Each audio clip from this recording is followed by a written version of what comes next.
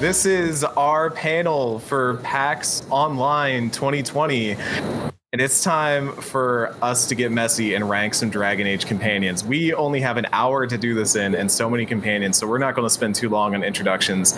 I, of course, am Eric Van Allen, one of the co-hosts of Normandy FM, alongside Kenneth Shepard down there. Ken, how you doing today? Just a peace sign. That's it. That's all. That's how you feel. Fans of Normandy FM will know Josh Silverman, of course. He was on our most recent episode with covering Sarah, actually. Yes. Good times. I'm looking forward to some hot takes about that. And of course, also here for some hot takes, Natalie, the soulless, the egg lover, is here. Oh, please don't shame me. I feel like Cersei walking down King's Landing and just being shamed. Oh my lord. And rounding it out is future Normandy FM guest and currently just here to help us have an awesome panel, Ash Parrish. How are you doing today? Doing great. Thanks for having me. I am so excited. Folks, just to give you a rundown of how the panel is going to work, we have 5 tiers. If you're familiar with fighting games or other things, tier-related things will be understandable to you. We have used clever little Dragon Age names to tell you about where these tiers are and how much love we give in them. At the bottom, we have the Deep Roads. Nobody wants to go to the Deep Roads. Deep Roads are a bad place. That's where the bad companions go. Right above it, the Fade. Hey, it's fun to hang out in the Fade sometimes. Not do really long side quests that take up like 3 hours in them. That's where go. We have the Hinterlands. Get out of the Hinterlands. Get what you need in the Hinterlands, then get out of the Hinterlands. Above that, we have the Winter Palace, the ones that are always fun to hang out with. And at the top, we have Skyhold, the staples, the best.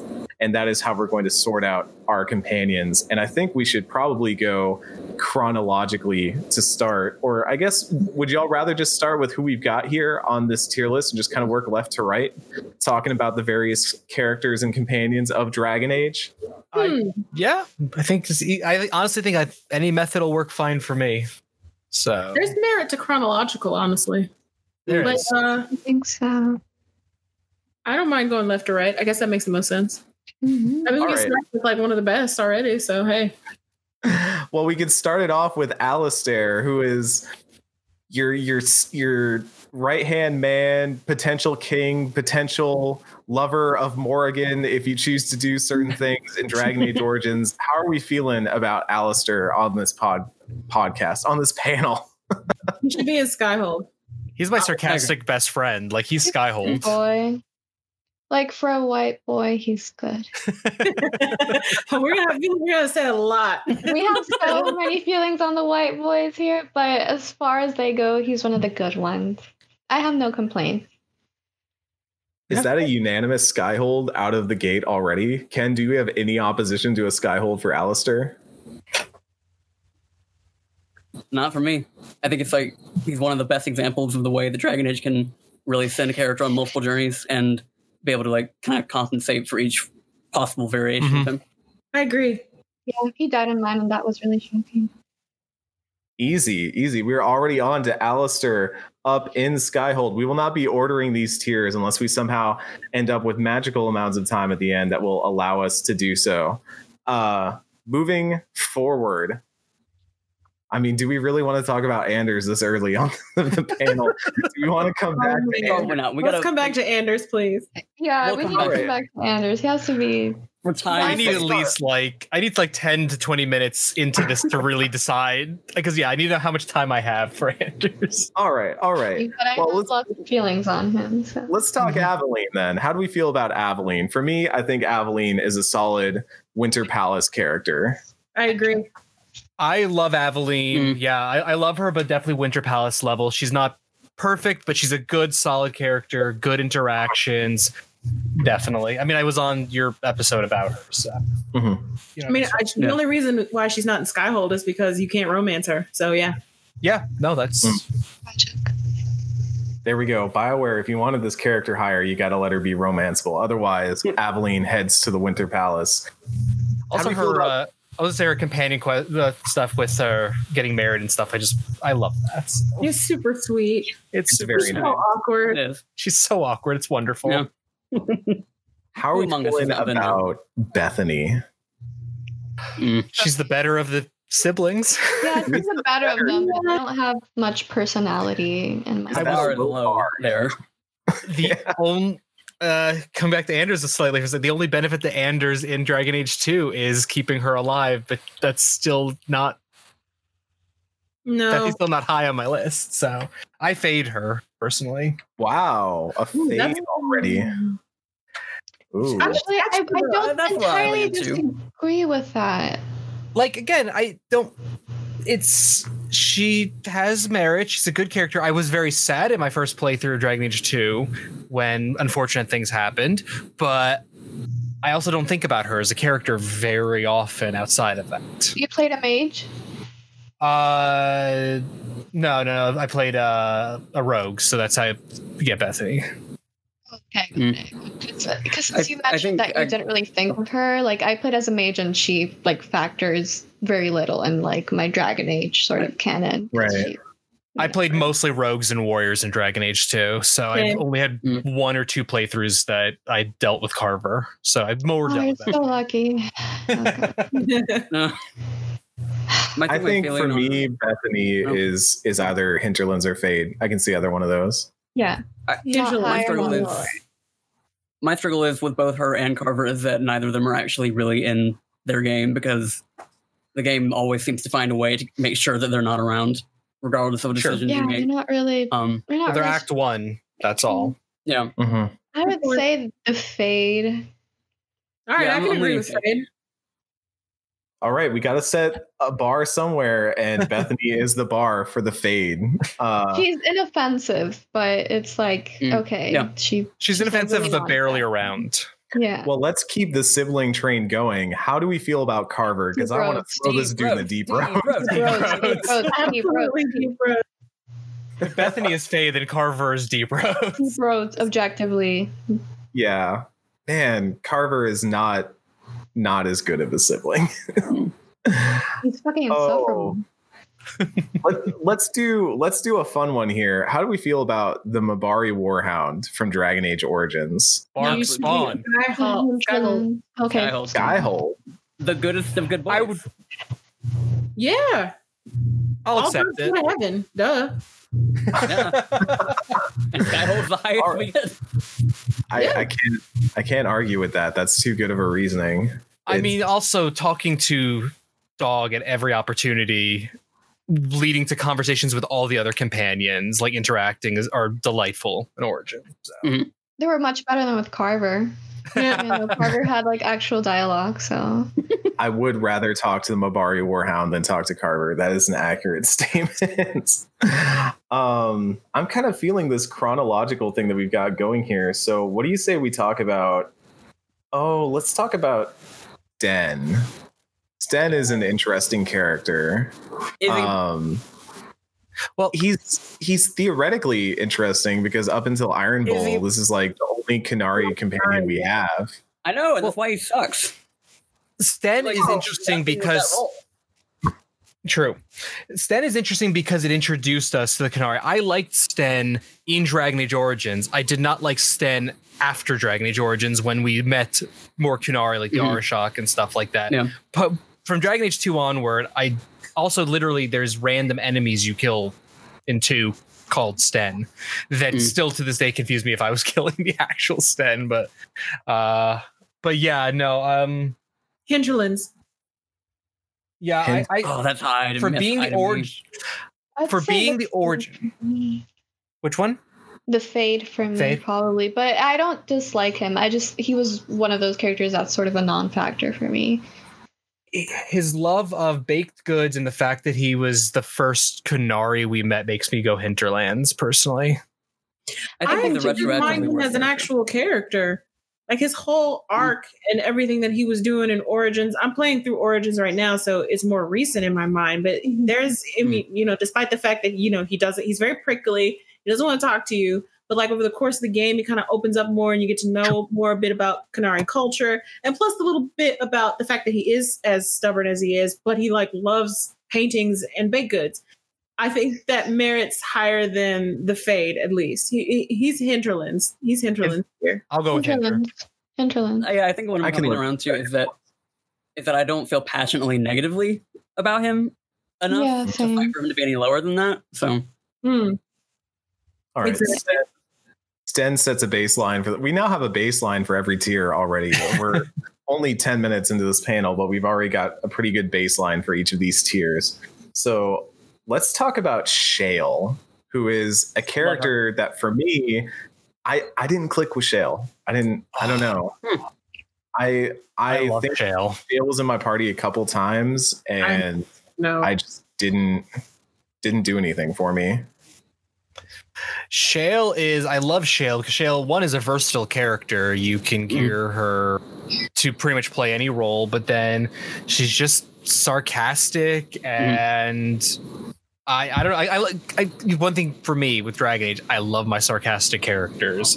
So I don't know. I like Shale, and then I like the story, and I like for the most part, and then I like the inclusion, particularly when you take her throughout like the Deep Roads quests and stuff like that.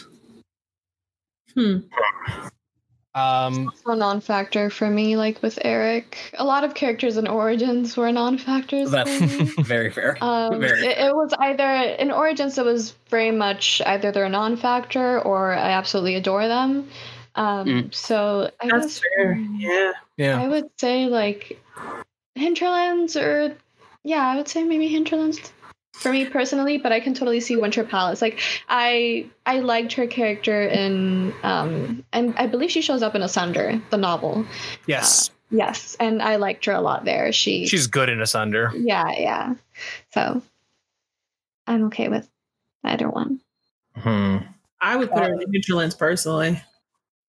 Winter Palace is just too high for me. Yeah. I think I'm Hinterlands is probably leaning the- Hinterlands or Fate for me, but if we have enough passion for it, I could see a Hinterlands. I personally would go Winter Palace, but it seems like we're going to end up averaging out to the Hinterlands, so I'm fine with that. I mean, we are. This is a tier list by committee. Yeah. This is what happens. Yeah. I'll be making my own angry tier list as soon as this is over. I mean, let's get really spicy. Let's talk about Liliana. Liliana, I love Liliana. I've I romanced her think more Origin Liliana- playthroughs than anyone. So do we, when we do this, because Liliana shows up in 2 games, do we average her out over the course of these 2 games, or are we talking about like just Origins? Because we've been talking about Origins characters so far. Like, how do you want to evaluate her? I'll I think- evaluate her as a whole.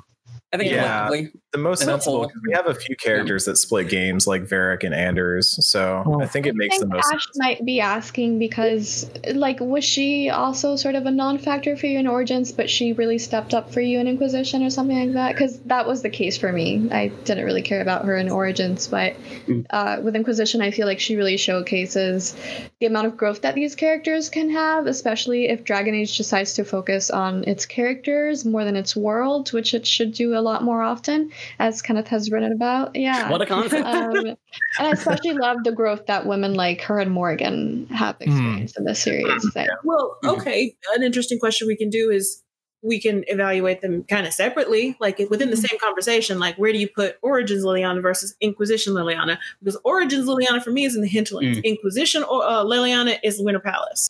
same. Yeah. Exactly the same here.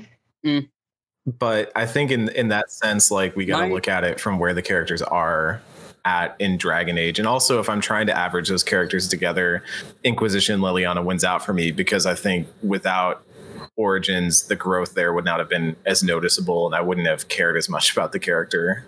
Exactly right. Like her growth is Right. compelling because of the character that we know in Origins and how radically different she becomes. Right. So analyzing this character under just like the universe as a whole and the present day, right before Dragon Age, or not right before Dragon Age 4, I wish, but before Yeah, right. before pre-Dragon Age 4 era, just analyzing the character as a whole, I would put her in Winter Palace personally. If All right. go ahead.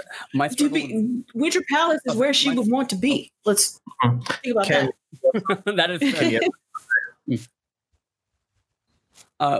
my trouble with Liliana is that I feel like she is one of the more, like, one of the biggest examples of how I guess contrived Dragon Age can get. Like, if it wants a character in something, they will absolutely undo what players have done to get them there. Like Liliana can die in Origins. They concoct some way for her to still be alive, so she can be in Inquisition because they want to have her in that role. And for that reason, like I guess like I have an association with one of my biggest issues with the franchise that is specifically tied to the way they handled her. So that makes me lean more towards Hinterlands. Because ultimately she like was a non-factor for me in Origins, but I did go to love her in Inquisition. But not that, to clarify, I did not murder Liliana. I was gonna say this is like no. This is a confession. No. yeah, right. No. That's just kind of where I sit with her. For me, I mean, I think so. It's hard for me to factor in when I think about Liliana because Liliana was one of my favorite characters, but now we're 11 years on, and I can see how she was just not. Like a lot of the characters in Origins were not, but like particularly the female characters were just like in a lot of cases they weren't written strong. Like I don't know the word I'm looking for here, so I don't want to like put my foot in my mouth. But she was just not as great at what's up. Like with much nuance, or Yeah, it's more nuanced and developed. Like again, we're talking about Liliana and Inquisition.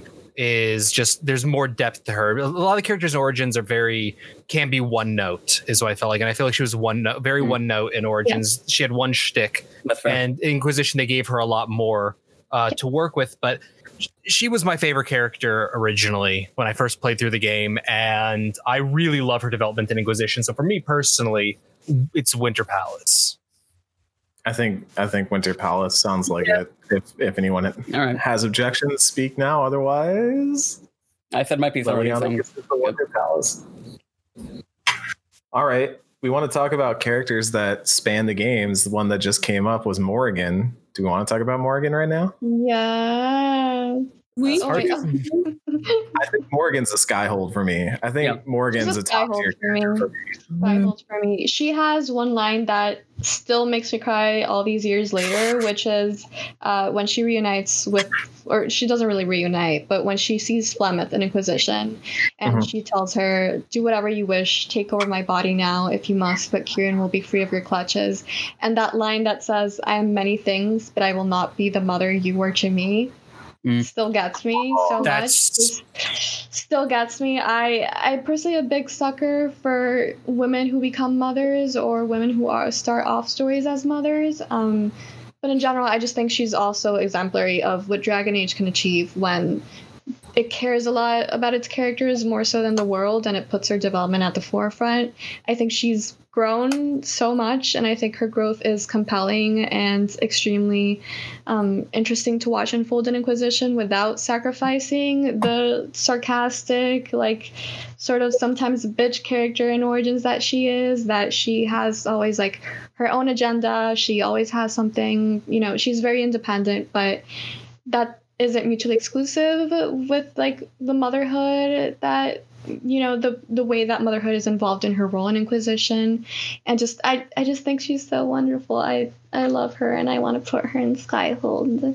I really love Morgan. I was just gonna say Claudia Black is one of my favorite actors who plays Morgan. Her voice, like that alone, but Morgan is more or less the character of Dragon Age. Like it's the character everyone knows of Dragon Age. I feel like for the most part, I think it's the character associated with, and I agree with what Natalie said. So for me, it's just Skyhold. I didn't even use Morgan that much in Origins, and I still just love the character.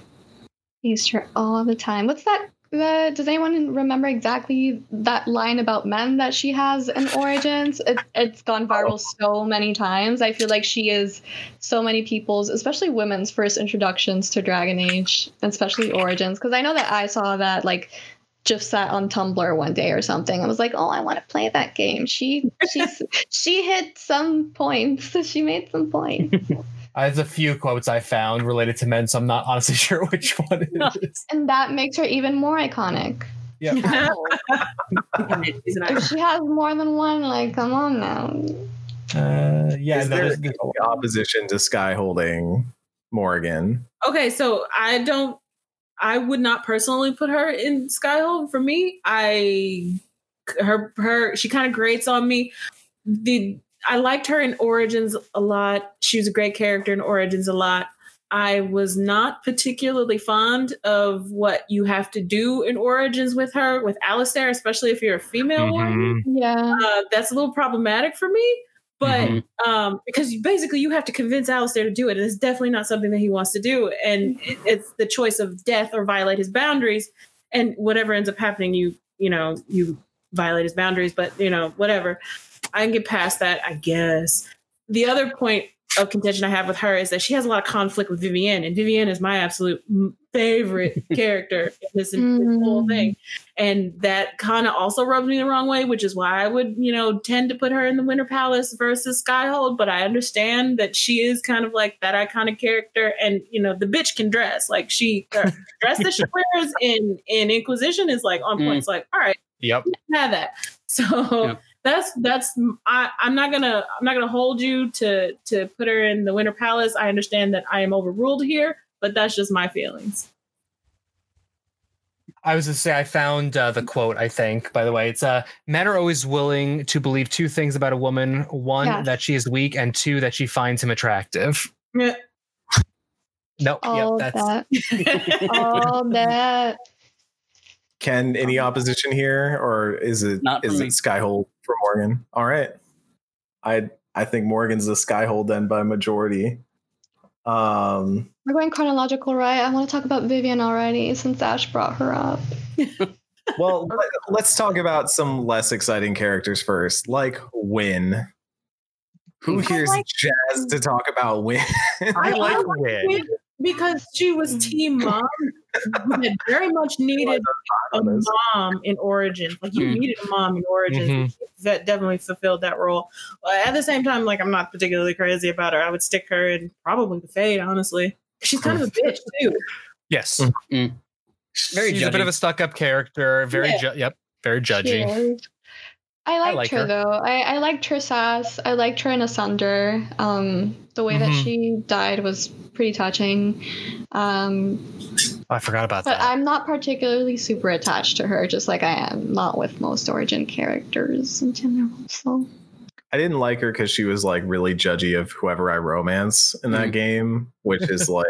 But that she was looking out for you. I like that. Not, honestly, that person she wasn't did it from good a for place you.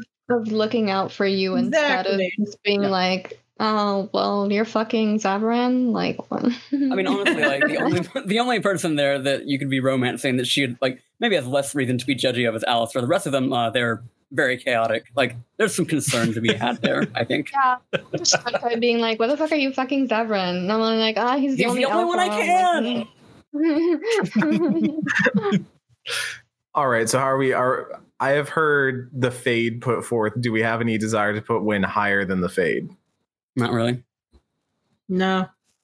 She's fine there. I could argue for Hinterlands, but I think Fade is fine. I don't want to argue for it. So. Right, Wynn into the Fade you go. I don't have the motivation.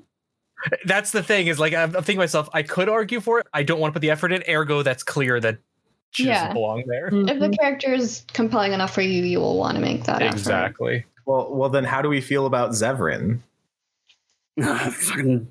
Hinterlands. I don't even have something to say. I don't even. He's the lowest part of the Hinterlands for me. Like, he just barely ekes his way in there. I'm just an out fucker, so I have like a mandate to fuck. Yeah, you are, aren't you? Yeah, every single game. That is my agenda.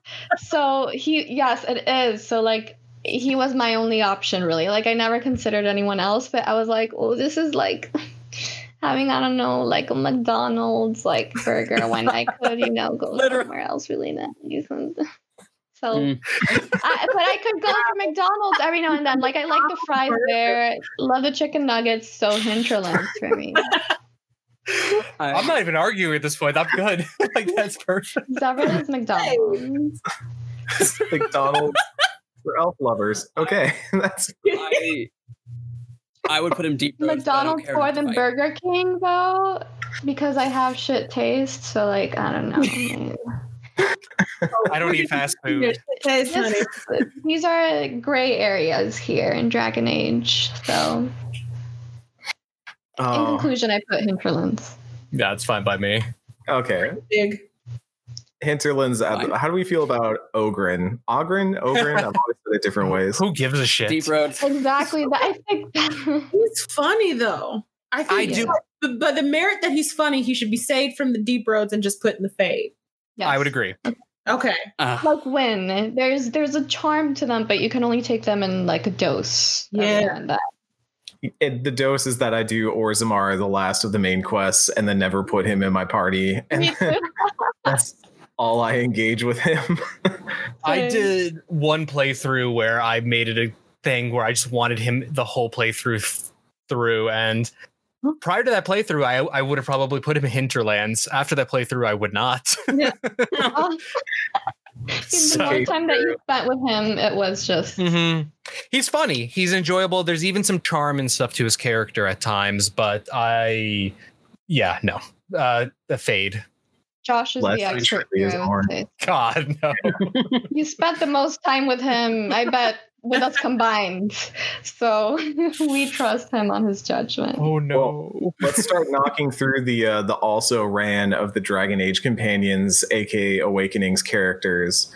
How do we feel about God, we had to look this up. Sigrun. No, Sigrun I knew that one from memory. The other one we had to look up. Yes.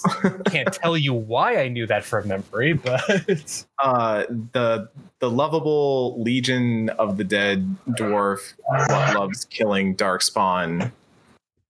I don't remember any other personality traits of this character. I Gun to my remember head. I couldn't tell you anything so I about have these no opinion characters. on them. I liked Sigrun in the sense that I was excited to have a Legion of the Dead character on my team because I liked it was one of the dwarven things that I enjoyed about Origin that we really get to see a lot of. It's a very brief part, of Orzammar. So I liked having the character, but spoilers for the rest of the Awakening thing. As I said before we started, I like Awakening for the most part more than Origins itself, but I can't tell you one thing that happened in that entire expansion thing from memory. So I don't know why necessarily. I just know that anytime I think about it, I'm like, I like it. So Sigrun for me is, I think, one of the better of the Awakening characters. Which isn't a high bar. No. So the Fade? The Fade. The Fade. Fade. Let's just go with Fade just to move on. Only because the Deep Roads is really reserved for characters that we're going to be throwing way down. So, So on to that character. oh no, not yet. First, let's talk about Vallana. That's what I meant. Also ran. Yeah. Well, I mean, so Vallana was kind of interesting to start, what with her being this kind of resistance character who was fighting against the Darkspawn and the Wardens and all that, and then her plotline just kind of gets lost in everything, and I don't even remember really how it resolves or what importance her character had other than just kind of hating everyone and everything, which is a personality, I guess, but I don't know. It's Not I a don't very remember great much one. about Vallana. Yeah. Am I misremembering? Did she have like a sister that died or something like that? She has a sister that's working with the architect, I believe. Yeah. Right. Yes. Who I almost called Which is- Peripheus just now. Yeah. There- I mean, look, To show you the impact Awakening had on. I like the architect. That's what actually I think part of what I like about Awakening is that Darkspawn storyline. But again, I don't remember it. So now, if we didn't can go anywhere. romance the architect, now we're talking, all right? Exactly. The only thing I remember about the architect is all the fan art that came out about Corypheus and the architect. That's all. yes. Oh, Valid. Yeah, that is a pairing. this is a new internet hole I did not know existed that I know what I will be doing after this panel ends. So what the last thing I'm going to say on Vallana is the simple fact is when we first pulled up this list and looked through all the pictures of the characters, I had no idea who the hell. I could not remember.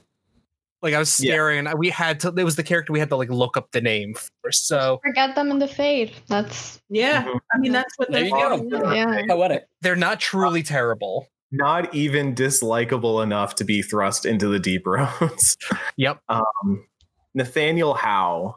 How do we feel about Nathaniel? No. I don't feel anything about Nathaniel. I think Nathaniel Howe kind of sucks because when he shows up in Dragon Age 2 and you save him, he's just like, hey, thanks for saving me, but all my friends died, so I'm gonna be really moody about that and leave. And I was like, cool.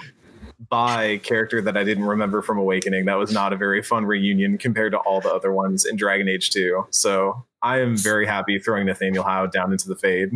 Yeah, I was say go with the Fae. My first playthrough of Dragon Age Origins was Human Noble. So the Hows were like obviously Persona non grata. Exactly. Right. So I enjoyed his semi-redemption in Awakening, but he's Fade. Yeah. I'd say it's interesting because the Fade is turning out, I feel like, the worst category because it's like you're not memorable enough to hate, but I mean, like. But we need a tier for the people we really despise. I need an Anders tier, but we gonna get into that later. And Nathaniel Howe goes into the forgettable Fade tier. I guess at this point we can move on to Dragon Age 2, it looks like. And we can start by talking about a character that was also in Origins and in Dragon Age 2. We can talk about Isabella. How we feeling about our favorite pirate gal? Winter Palace. Winter Palace. Winter Palace. Winter Palace. Personal list, I might put her as high as Skyhold, but Isabella is Winter Palace. I want to put her Skyhold purely because of her friendship, banter, rivalry with Aveline kind of thing, mixed with my love of her as a character. I feel like she was really mean. Oh no, Aveline was really mean to her. That's right. Mhm. Yeah. I called her like all kinds of mean things. She would slut shame her a lot. Oh yeah, but by the end, that's the thing is by the end it turned into a rivalry friendship thing. Like again, we're talking about a story that spans 7 years. So they start off absolutely hating each other and insulting each other, saying some truly reprehensible stuff to each other. But it turns into like almost not enough to make it good, but pet names almost. Yeah, there's definitely a sense of camaraderie there by the end. They're two women who understand each other, I think. Like both are very sort of atypical women in society. And I think they're able to sort of relate to each other through that and see that they're both on very opposite ends of the spectrum, but they have that in common. I love Isabella. She's funny. She's wonderful. She has a gold heart. I love a woman of color who like has her sexuality and like just like emphasizes it and also discusses like agency and sexuality. I adore her. I love it. Also, I'm a sucker for pirates personally. Ken, what about you? You had something to add? I was going to say, specifically on the Aveline thing, in a game that is full of companions that are just like toxic and awful to have around each other, it is refreshing to see that by the end there was at least, one of those rivalries that they set that does end at least in like a better place where they're tolerable to have around each other. And I also like that she, as questionable as I think the execution of it was in some places, I like that she's a character that has her own agency beyond what Hawke wants. And if she does not feel compelled to stay, she doesn't have to, and she will, make things harder for you in the process if she has to. Yep. She's one of the few characters I feel like who just truly, in the whole entire series, that just does their own thing. Even if you try to push for something, you can min-max the game to make things work, but really, if you just follow the story naturally, like I've had playthroughs where we were the best of friends, and she just went and did her own thing, and I was like, well, fuck you, but I mean, good for you. Yeah, and a lot of times it feels like a betrayal because you like her so much. Like, if you didn't care about that character, it'd be like, okay, well, fine. Like, I don't know, do whatever you want. But so many people just, when they think about Isabella and they think about Dragon Age 2, there is a sense of betrayal even if she comes back. Like, it shows how great of a character she is, in my opinion. Isabella, Winter Palace tier. There we go. Oh, okay. Keeping it Dragon Age 2, but not getting into that just yet. Oh, you know what? We skipped an Awakening character. We did? Did we? Yeah, we skipped Justice. Oh, Jesus. Come on. No. How do we feel about good old Justice? We don't put him in the Fade where he belongs. In the Fade. We didn't even remember He it. does belong in the Fade. He's happy in the Fade. Yeah, that's where he belongs. All right, easy Should enough. consider himself lucky that we're not pitting him directly with Anders, because that would be the deep roads for some of us. That's fair. How do we feel about Sebastian in here? Deep roads. I think Sebastian Hold on. sucks. You got me. Like, Okay. Talk about a dude. Ken is dying to talk about Sebastian. Talk about a dude who doesn't have any reason to actually be there when his companion quests don't even involve him. Like, the whole thing. Okay, the first one he has in Act 1, he's not even there for. You just do a thing for him, and then you come back and let him know that it's done. And then the third one in Act 3, he's there and he witnesses you talking to Liliana about stuff. Nothing really to do with him. Homeboy is like there as set dressing. He is a prop in his own story. Even like, okay, granted, he has like following the actual story that he has throughout the game.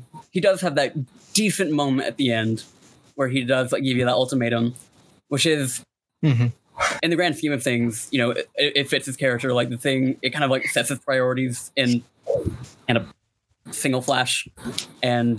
But that ultimatum is why I think he sucks, because he's just like this character who just shows up because he's yelling at his church mom because he wants to go kill people and God says he can't. And then he's like, why don't you kill them for me? And you do it. And then you do that a couple more times. And then at the very end, he's really mad at Anders. And he's like, okay, well, I'm going to raise an entire city if you don't murder Anders right now. And I'm like, dude, you are just... You're the worst person. Like, yeah, he would be terrible at parties. Like, somebody would spill a drink and he'd be like, I'm going to raise this city to the ground if you don't kick that person out of this party. Like, I don't want Sebastian around at all. I think he's Deep Roads for me. I don't like Sebastian. Not even I'm good with Deep Roads. He's awful. I like his eyes. That's the nicest thing I can say about him. He's a terrible fucking kid. Do we have any Sebastian defense in here? No. No? None? Sorry, Sebastian. Deep Roads, he goes. Don't apologize. Literally, I like archers. That's the only thing I can say. He is an example of BioWare doing a DLC character terribly. Like, on one hand, you have Tsumi from Mass Effect, and then on the other end, you have Sebastian. And Zaid's more like me or Sebastian, but like not quite, in my opinion. But that's another. But anyway. Zaid's fun to imitate, especially when you're on a podcast. He's at least fun. There's nothing fun about Sebastian. Nothing at all, especially if you romance him. Like, holy crap. Is that a romance? I've romanced him. No, I did not romance him. Let's get this clear. No. Okay. I've done it once. If you do, it's really bad. Like, you have to have like a chaste marriage or something. Like, what's the fun in that? Like, you were the worst stick in the mud. I was Deep Roads. He's the antithesis of BioWare companions. I thought we understood what this was. Well, let's talk about a good character then. Let's talk about Fenris. Let's talk about who I think, just from generally knowing people in this hall, is a strong Skyhold contender. I can see Natalie on webcam right now just reacting in real time to thinking about it. The elf fucker has logged on. The elf fucker. What did we put an age rating on this panel again? They knew what they were getting into. Okay. Let's talk about Fenris. Well, I was on the Normandy FM Fenris episode. So the quest where you like culminate the romance and that he breaks up with you and it's so tragic and so beautiful. I'm an elf fucker. I love tragic sad boys. I think he's gorgeous. His sword big, just like his dick big. Yeah. Anyway, Skyhold, y'all. If we can get into my full Fenris thought, check out the Normandy FM episode. But that's my piece. If anyone has ever wondered why we've had Nat on the podcast so many times, we no longer need explanation. We just play that clip back. That clip is, that. Also, Gideon Emery. Mm-hmm. His voice. But I was predetermined to not like Fenris because I typically like the sad boy character, which is weird because I love the movie like The Crow, and he's literally like the Crow in Dragon Age is kind of his damn character. But it's very reminiscent. But like I, over my first playthrough, very angrily at myself, started liking him, and I I've accidentally almost romanced him many times because I've just gone along those dialogue trees and I'm like, no, wait, nope, I want this person on this playthrough. What am I doing? So how do you really feel about him? Like over the years, have you felt more positively on him, or do you feel like he's still not? I want more of his story. I want to read stuff about him. I want more stuff. I mean, I'm obsessed with the idea of going to Tevinter since Dragon Age Origins, and he's a Tevinter-based character. So, like, I want more of him. Bare minimum, Winter Palace. I could argue for Skyhold. Did you read Blue Wraith? I have all the comics waiting. Yeah, I have them, but I haven't read them. But I know that he's there. I do remember that people didn't really like the changes made to his character, so I'm super interested to know what you think. But we could talk about it once we both read. Right now, I'm reading Tevinter Nights. So Tevinter Nights, me and Kenneth read that. He will be probably mentioning it. Fenris for me. I'm also like I'm big on like, the sad boy tragic romance. I was in 2011. I've kind of cooled on him just because I don't really care for like the kind of abusive undertone of the romance, especially on the rivalry side. Okay, yeah. I think it's a good story. I don't know if it's one that I like to experience anymore. But I think in terms of like how well it is written and how well it is executed, I'm willing to put him on Skyhold. I'm willing to put him in Skyhold. He's one of those characters that grew on me after Dragon Age 2. Like, the fandom did a lot to rehabilitate him in my eyes because I really wasn't particularly good on Fenris playing Dragon Age 2. I didn't like any of the choices. Like, he was the least bad romance option, honestly, for me. Yeah. But, the fandom did a lot to rehabilitate him for me. So there's so much beauty and nuance. Like, I think the writing is there for that nuance to be found, but the ways in which the fandom has really explored his character and just unearthed all the nuance in him and all of his complexities, I think is like a really good example of when the Dragon Age fandom can be good. When it can be bad is when they're saying that Anders isn't a terrorist because he heals people and likes cats, but we're gonna get into that. Anders is literally in every single discussion of every character. You can't talk Dragon Age without talking You can't talk Dragon Age without Anders. But before we talk about Anders, we should probably talk about Meryl. Meryl's pretty high up there for me, and I think I'm the outlier here on that. I like her character a lot because I think she provides an interesting contrast to the mage stories we usually get. Like, usually mage stories are all like, I'm thinking about doing blood magic or not doing blood magic. How should I do or not do the blood magic? I think her story was interesting just because it shows the actual struggles that a mage has with pride and power and what they want to achieve, and kind of wrestling with whether it's something that you're achieving for the right reasons or the wrong reasons. And also kind of, I think, what becomes a greater struggle in Inquisition and hopefully 4, which is an elven character who has to decide between whether they feel ties to Dalish culture or to like the modern city elves and the alienage and stuff like that. I think you can see kind of the starting points of that in Meryl. But she's also kind of a flawed character in some ways, especially when you go into her, not even her rivalry romance, but her friendship romance is really unsettling. It's very much like, I'm going to enable all the bad things that you do and tell you that you're perfect, even when you're things that are causing everyone pain and harm. So I think Meryl for me is probably personally a Skyhold, but I see more of a Winter Palace in this discussion, but I don't know how y'all feel. Winter Palace is putting it high for me. I overshot it. I would Winter Palace her, but I think I would, for personal reasons, Winter Palace, because I, much like Fenris, did not like the character, grew on me over playthroughs kind of thing. But there are a lot of flaws with the character, and a lot of flaws. Some of the stuff you mentioned, Eric, about how like the romance and stuff is written and things like that, and the enabling aspect. Hinterlands is where I would put her, because I really like her, but she's problematic. That is the entirety of Dragon Age 2. Like, I like them. I like them, but they're problematic. Those problematic vibes, I love them.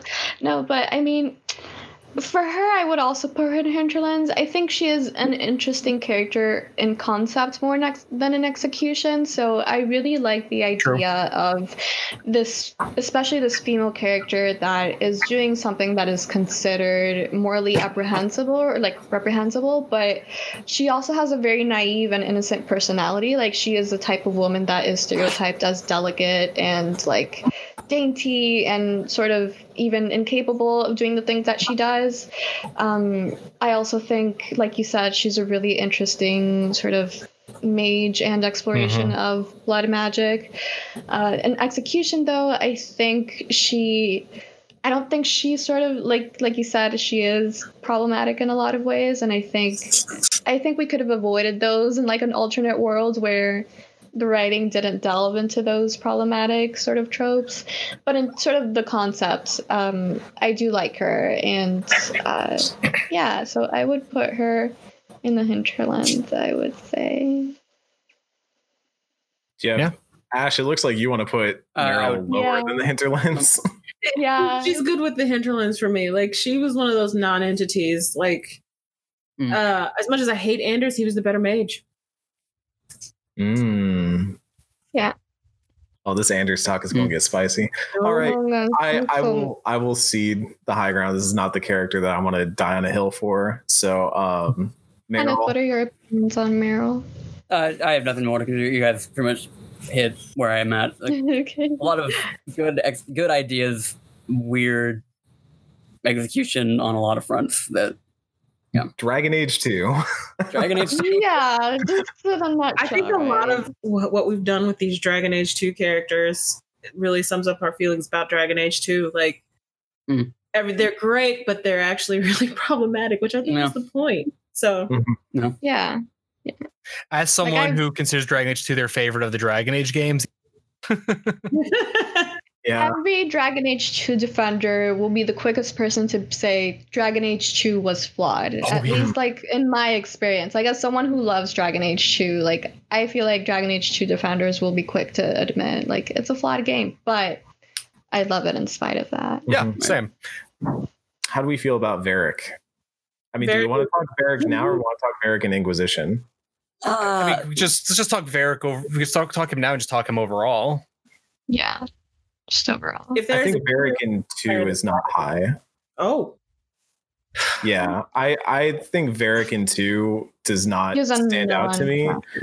And he really becomes more of a character in Inquisition when he has kind of more beats that are about him. And I think the stuff they do with his ties to Red Lyrium and his brother and stuff are very interesting in Inquisition. Whereas in 2, it's like you get kind of brief moments of him as a character, but he mostly just serves like a narrative storytelling purpose more than a companion purpose in 2. Yeah, and we talked about it on the show that because Varric can't leave, like, he always has to be there at the end to be telling the story. It feels like he does not evolve much through 2 at all, because like he literally is not allowed to.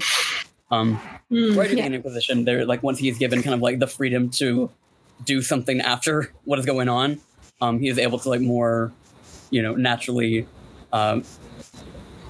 evolve into something that is more than just the person that's being interrogated in the Hawk Estate by Cassandra.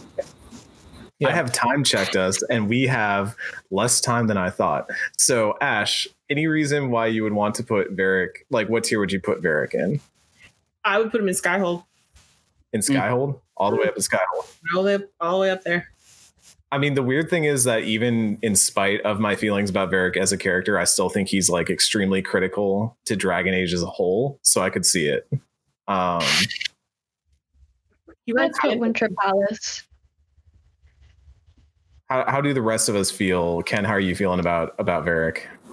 I'm Winter Palace, but could be persuaded to Skyhold. Nat? Winter Palace is a stretch for me, I was going to say. Oh, really? I would say Winter Palace or Hinterlands for me. Yeah. How do we feel about Winter Palace for Varric? Since I'll take it. Where would you put him, Josh? I was about to say I don't want to drag us on because we're low on time. So. Yeah, we gotta talk about some Inquisition characters, and we also need to talk about Anders. Let's talk about Anders. Deep So, roads. Is that really what we're gonna land on? Anders is difficult because I hate him. He is my most hated character, but I think he's a good character. Like, I think he's a well-written, compelling character. Absolutely. Like, the fact that we have been inching towards talking about him since the beginning of this panel, I think displays that pretty clearly. But I think he's an essential character to this universe. Like, he shapes it utterly, whether you like him or love him. I fucking hate him. So I stabbed him at the end of Dragon Age 2, and I didn't feel bad about it. But The fact that Anders starts more or less as Awakening's answer to Alistair. He's an Alistair clone. He's the sarcastic best friend character, pretty much, which is how I preferred him. And then in 2, he's obviously a completely and utterly different character almost.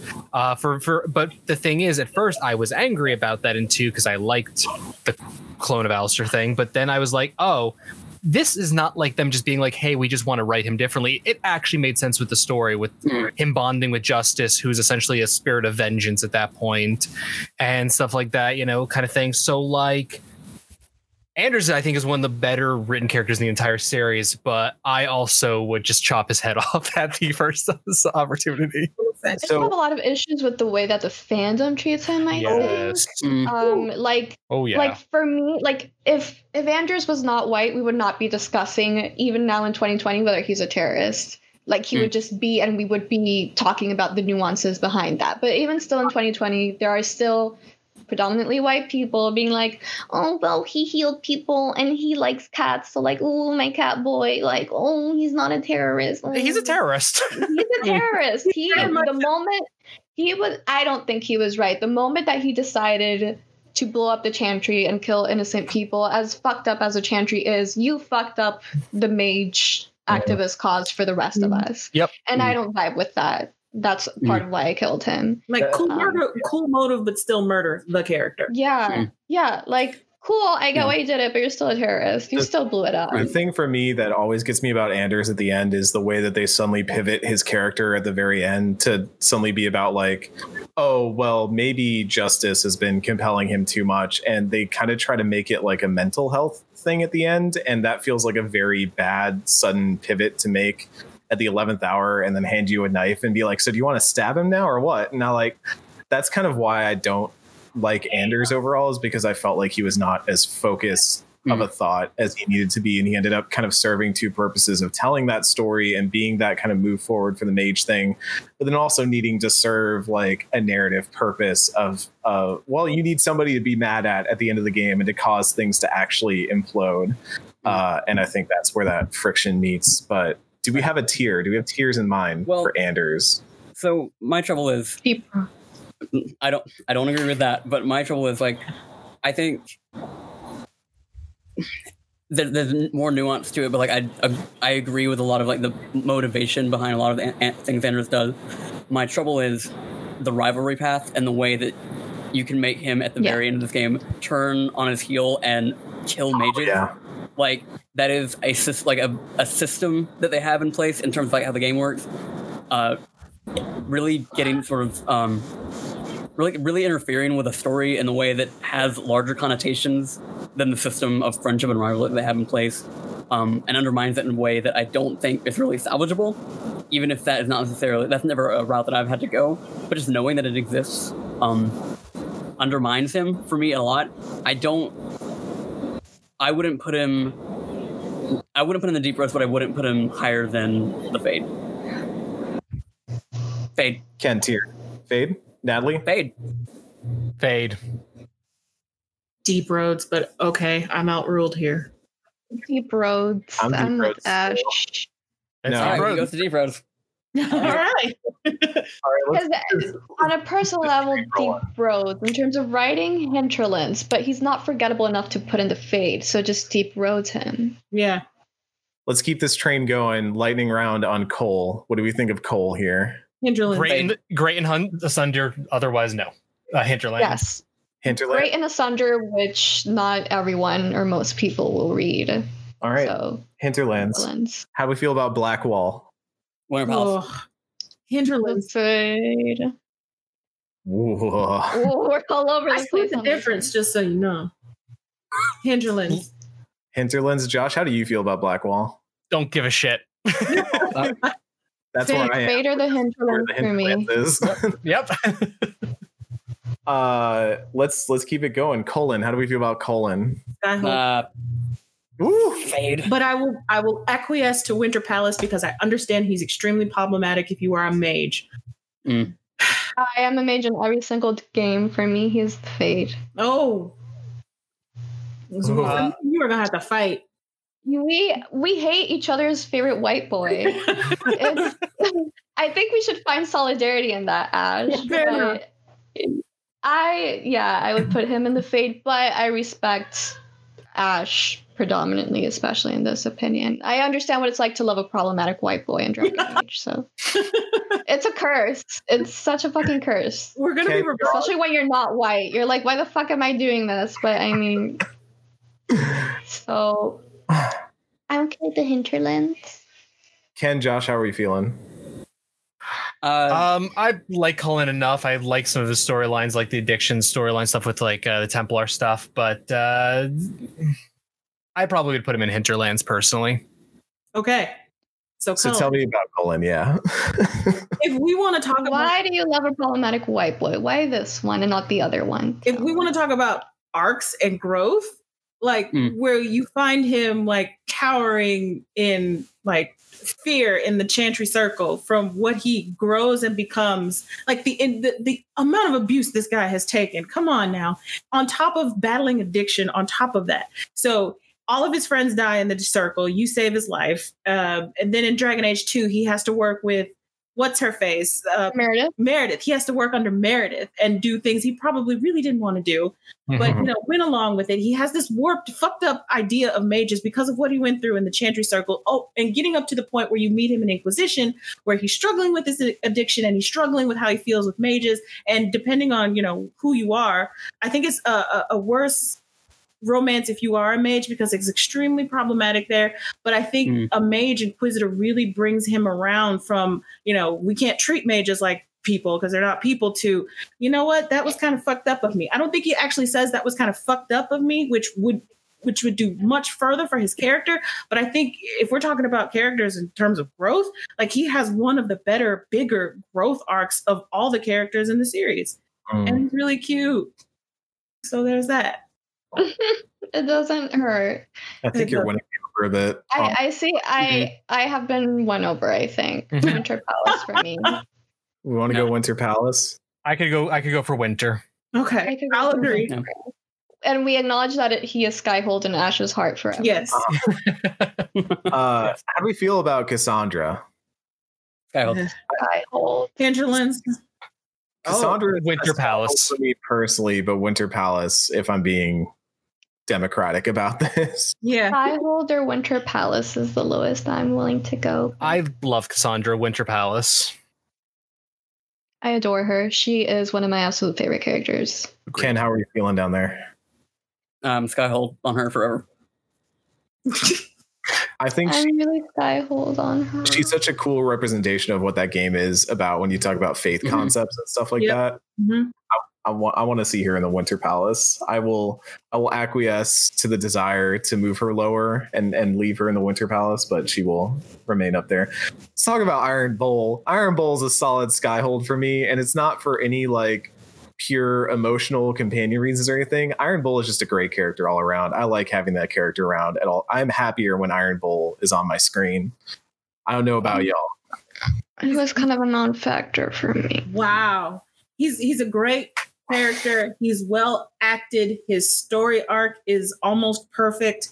Like you in every sense, and he's a great like actual mechanical character to have. Like in every sense that he is a character, he is damn near perfection. He should be in Skyhold. He always died for me.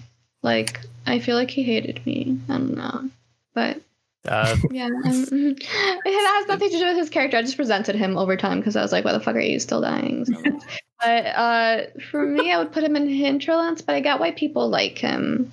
For me, Freddie Prinze Jr. made me question my sexuality. The only man who made me question my sexuality when I was a teenager, and I've shut him because of it. But and just Iron Bull, a good Kunari character, and I like Kunaris as an idea and a concept and stuff. So Winter Palace is for me.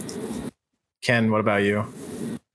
I'm Winter Palace. I agree with everything you said, but I also don't like his and Dorian's relationship. If you're not romancing either, has You don't like the tones moves on your guy?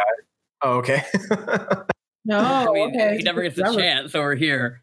But there's like weird undertones about like For others, Dorian's possible alcoholism that gets factored in that I'm not huge on, and like Iron Bull maybe taking advantage.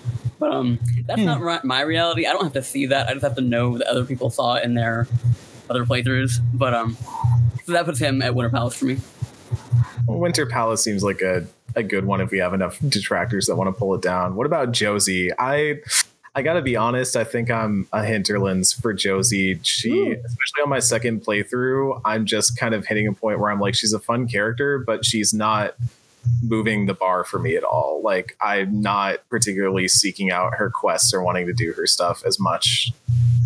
She's like the Tally. Like she is like to me, she feels like the same character that Tali was in Mass Effect. Maybe not as critical because she's not actually in your party, but she feels like that same kind of character. I would have put her at least in the Winter Palace. That might be it for me, is that she's not a party member, so I don't feel that attachment that way. Because I think most of the advisors in Inquisition I'm not as attached to. No, yeah, same. I'll put her in Winter Palace though. For me, I love Josie. I could go Hinterlands or Winter Palace. I don't have a strong enough opinion. I like her enough, but I like her, but meh. Kenneth, you're gonna be I'm Winter Palace, tiebreaker. You're Winter Palace. All right, that's good enough. I can see it. Sarah, how are we feeling about Sarah? Maybe a little bit contentious in here about Sarah. I like Sarah a lot. I think I'm enjoying her character a lot more the second time around. Just the way that she is like this rebel who hates everything and all the nobles and stuff like that. I'm really vibing with all of that. But I know she has been a contentious character in the past. Do we have any? She's the only character that I have not befriended across all my Inquisition playthroughs. So I would put her in the Deep Road Through the Fade. I honestly don't like her at all. I'm bothered by her narrative about internalized racism. I think it's compelling, but I don't know if it was executed in a way that I personally find compelling. So I didn't really like it. Just like the whole like I'm not like other elves kind of thing really bothers me. At one point she says like I don't like complicated, even though I do think she is a complicated character, ironically, which I don't know. I feel like the writing for her was kind of all over the place. I feel like the most complicated people in real life don't like complicated people or at least state that loudly. So, but I really like Sarah, but I think she actually falls into the Dragon Age 2 issue of I like her, but she's a complicated character or not. She's problematic is actually the word I was looking for there. Right. So, I personally might put her in Winter Palace, but I think Hinterlands. For me. Hinterlands. Yeah. All right. I would have liked her a lot as a character in an alternate world. Dorian. Let's talk about Dorian. Skyhold. Is there any question? No. It's not a question. He's beautiful in perfection and love the character. Ken loves this Literally one. the best thing about the entire franchise. He kind of is, though. Yeah. Yeah. Kind of is. Not even exaggerating. No, Right. not even. Vivienne. How we feel about Vivienne in here? He should be in She makes me Skyhold. deeply uncomfortable. Skyhold. Wait, what was that, Ken? She makes me deeply uncomfortable to talk to in like a way that no Dragon Age character has ever done, which I think, there's an argument to be made that she is like exceptionally well written because of that. But Uncomfortable in what way? just I play mage characters in all these games, and the game sets this narrative of like mages need to break out of circle, and you got this character who from the mage perspective is like saying, oh, but this is why we should still be set up in the way that we used to be. And the granted, like she doesn't necessarily describe everything that is currently in the circle, but it's like it's just like a weirdly, deeply uncomfortable thing to like be a mage character, listening to a mage character say these things, like going against all this that, you know, various characters over the series have been working against and trying to bring about change. It's like we never jive. Like by the time we get to Skyhold, she can't stand me, and I always get her up. Like it's not like a crisis point because she never leaves, but like I always get the thing where she moves my furniture around just to see how I'll react, and I'm like, ugh. She's so good. I think she's like really well written for that reason, though, because she provides this viewpoint that you haven't had up until this point of like, what if the circle could be better but does not need to be broken? Like, what can the circle provide? And also, like, what can a mage do to fix the circle that the Templars are never able to do? Like, she made me rethink a lot of my positions going from DA2 into Inquisition and reconsider like how I felt about the circle and about the Mage Rebellion and stuff. And I think that's already really interesting as a character. I'm the opposite of Ken, where I was a circle mage. I have been a mage throughout all the games, and I love Vivienne, and I agree with a lot of her positions in the sense that I feel like there is a version of the future that should have the circles, but something like reformed, like that they are better. Like I do think the circles are necessary as a circle mage in Origins. I think she's someone who, first of all, she really makes you reconsider your positions. Like she makes me want to fight for mages, but in a different way. And I think that's so powerful in a character to do, especially considering that I had been a mage and am a mage this entire time. I think she is ambitious. That's one of her defining characters traits, and I adore that in a female character. She's learned how to survive the game. She knows what it's like to be oppressed, and I think that's where a lot of her ideas come from, not from a place of like wanting to oppress others, but of knowing just how things work and being very pragmatic. She knows what it's like to be powerless, and so I think she has good ideas about how to wield power responsibly. I think she's super complex. She never really shows all her cards, but she's also like, she's chilly on the outside. But I mean, if you become friends with her, I find her friendship almost as rewarding as Dorian's for me. I just really loved being her best friend. I think she makes some just like really interesting points that I wish we had more time to go over in detail, but I adore Vivienne. I don't think she's the worst Divine Victoria at all. And she is one of my absolute favorite characters in the series. So for me, she's Skyhold. She's Skyhold. Like you have to think about what Natalie said about the fact that she's pragmatic. Like mages are walking bombs. The one thing that I get upset about with the fandom so much is that they really like to equate this whole mage rights thing with, you know, contemporary civil rights. And, you know, yeah, that tracks, but we can't really do that because, you know, Black people and people of color in real life are not walking around like walking bombs. Mages are. So we have to, it doesn't apply because, you know, you want to apply it like, oh yeah, they should be free and they should be able to do whatever they want. And yes, I agree with that to a degree, but they also are not inherently dangerous. Like race isn't a biological thing, but magic is, and the potential to do blood magic and ruin other people's livelihoods is.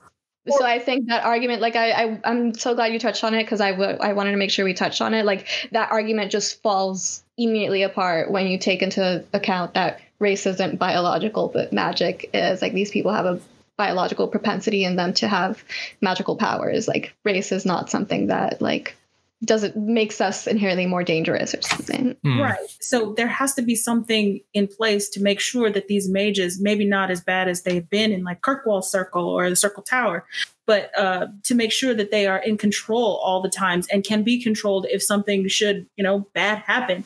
And it's not been going the best way, you know, so far. But because, you know, she is a mage, she is the best one that can potentially say like, yeah, I agree that we should be better treated than what we are, but we all can't just be running around all over the place because, you know, there are those malefactors that can, you know, blow shit up if they get possessed by a demon or decide they want to go blood magic crazy.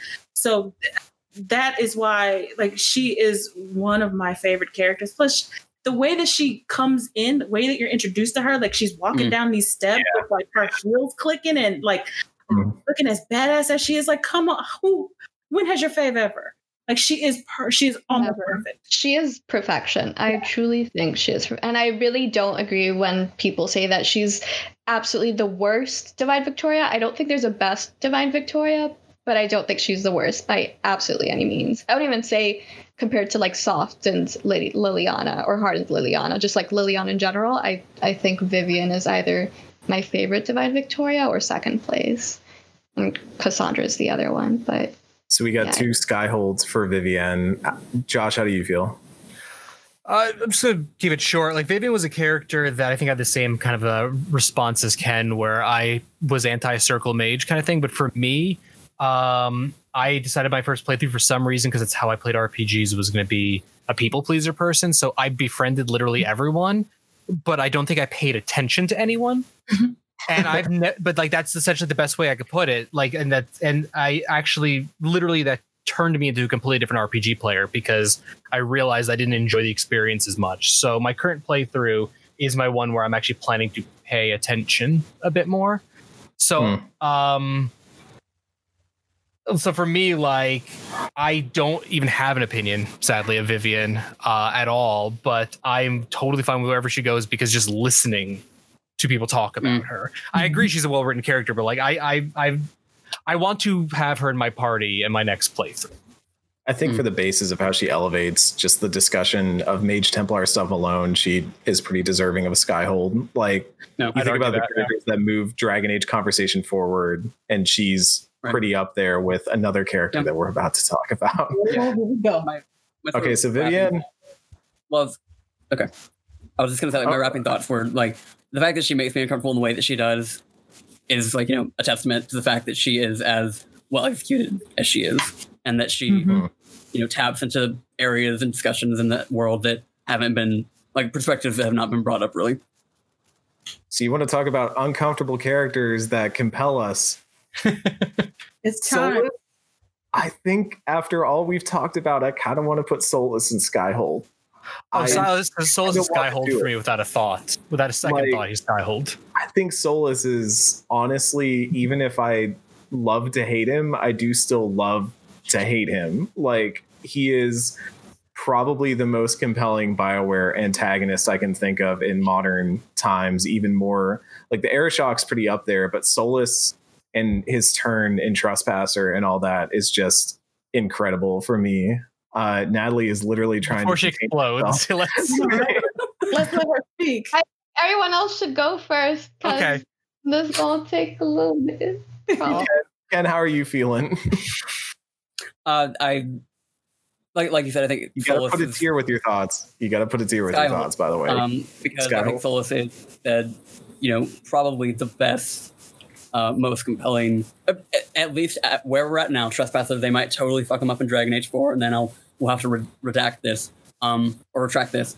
And I was watching some clips I had saved of Trespasser before we got on this call, and just like that dynamic between him and the Inquisitor, if say that you are, like, you know, on speaking terms with him, because you can have a weird thing in Trespasser where you, like, if you're not talking, it's just very short, where he's like reached this point of, like, he didn't even really perceive people as people when he woke up, and when, like, just through, like, being an Inquisitor, he's become more, I almost said more human, but he's an elf, like, more of a person, and has kind of feels remorse for what he has to do, but still that doesn't stop him from feeling like he has to do it, because he feels like he has to right a wrong that he did to his people. So yeah, as of right now, being September 4th, 2020, before Dragon Age 4 is out, I think Solus is the most compelling villain BioWare has made in the past, one Mass Effect 1 came out 13 years. So, Josh, how about you? I mean, I think Solus is one of the most compelling, interesting characters. Any character, I'm a person who likes to ask questions in games. I like to ask every question. He's a character that literally gives you approval for asking him more questions. That alone would put him in the Winter Palace for me. But I think he's an incredible character. The turn of who he actually is in the story, and then everything with Trespasser. As of right now, yeah, same thing as Ken. As of the recording of this, he is a clear Skyhold character for me without another thought. Ash? I wanted to romance him, but I was playing a human, so I couldn't, and I was very upset about that because that's how he presented himself to me. I always love those intellectual characters. and he was like the epitome of that like intellectuality. If you don't get to romance him, you kind of get locked out a little bit of that warmth that you would have liked to have seen, that you do see if you're a Llewellyn. If I were a Llewellyn, he would be in Skyhold for me, but I want to put him under the fucking jail. So, but I guess because of how he is written and how he is and the way that he heel turns on you, the way that he does, yeah, it is a Skyhold for him, but he goes under the jail. Like when I see him in PK4, I will put him under the jail. Nat, take it away, I guess. Let's go. Well, if you say so. No, okay. Just too many things for me to really get into them right now. I don't know how much time we have, but I know it's not enough time to get into them. So I'm just going to do a lightning round of some bullet points that I got like up in here and up on the screen. So Solis to me is just... So one thing that I've thought a lot about over the years is, why do I hate Anders the most? But Solis is literally my favorite character in the series, when a lot of people would argue that both of them are sort of the same kind of character. For me, it lies in the complexity behind Solis's writing. I think when we were talking about Anders, I think something that's clear is that he is a more ambitious character than Dragon Age 2 allowed. I think Solis is sort of, he has the space to be as complex as he is. On a superficial level, I absolutely love Tragic Men. I'm trash for like tragic men. I love sad boys. I love like sad plots. And I think, like Ash said, like that warmth that you get with him if you are a Llewellyn, a female Llewellyn, it really elevates Dragon Age into... It's really interesting just the way that this character functions and how one character can sort of really radically shape the world of Dragon Age for you. And unfortunately, that's not something that happens with most of the characters, especially because Dragon Age is more focused on the world. Anyway, I have so many thoughts, but basically, I love him. He is Skyhold for me. He is my ultimate, video game love of my life. He's ugly, and he's trash. I know these things. I am a Dragon Age 2 defender. I can acknowledge, problematic things when they're in front of me. He's ugly. He's trash. He wants to destroy the world. He has a lot of problems. But I really love his complexity, and I think he is a character that you can't easily summarize. I don't even know where to start when talking about this character. And for me, characters that are that complex are the most compelling to me, that are really messy, that are really tragic as well. Because there is an undeniable tragic aspect to him, but I think he feels a lot of guilt. I think he's just such an exciting character to watch unfold on the screen, and the way that he shapes the universe. And anyway, Skyhold. With that, we have our ranking. You can see it on the screen below. We have set it all up. We have determined the greatest and the least and the deep roadsiest of all the companions. I just want to quickly thank my wonderful panelists here. Thank you all for tuning in and helping complete this gargantuan task in the short time we had allotted. Please go follow all of them on their social medias and all that. They're all wonderful people. And thank you to everyone at home. And hopefully we'll have more companions to rank in Dragon Age 4, even more problematic faves to delve into and really put up on the deep roads or in Skyhold. But for now, that's it for us. See y'all later. Have a good PAX. Bye.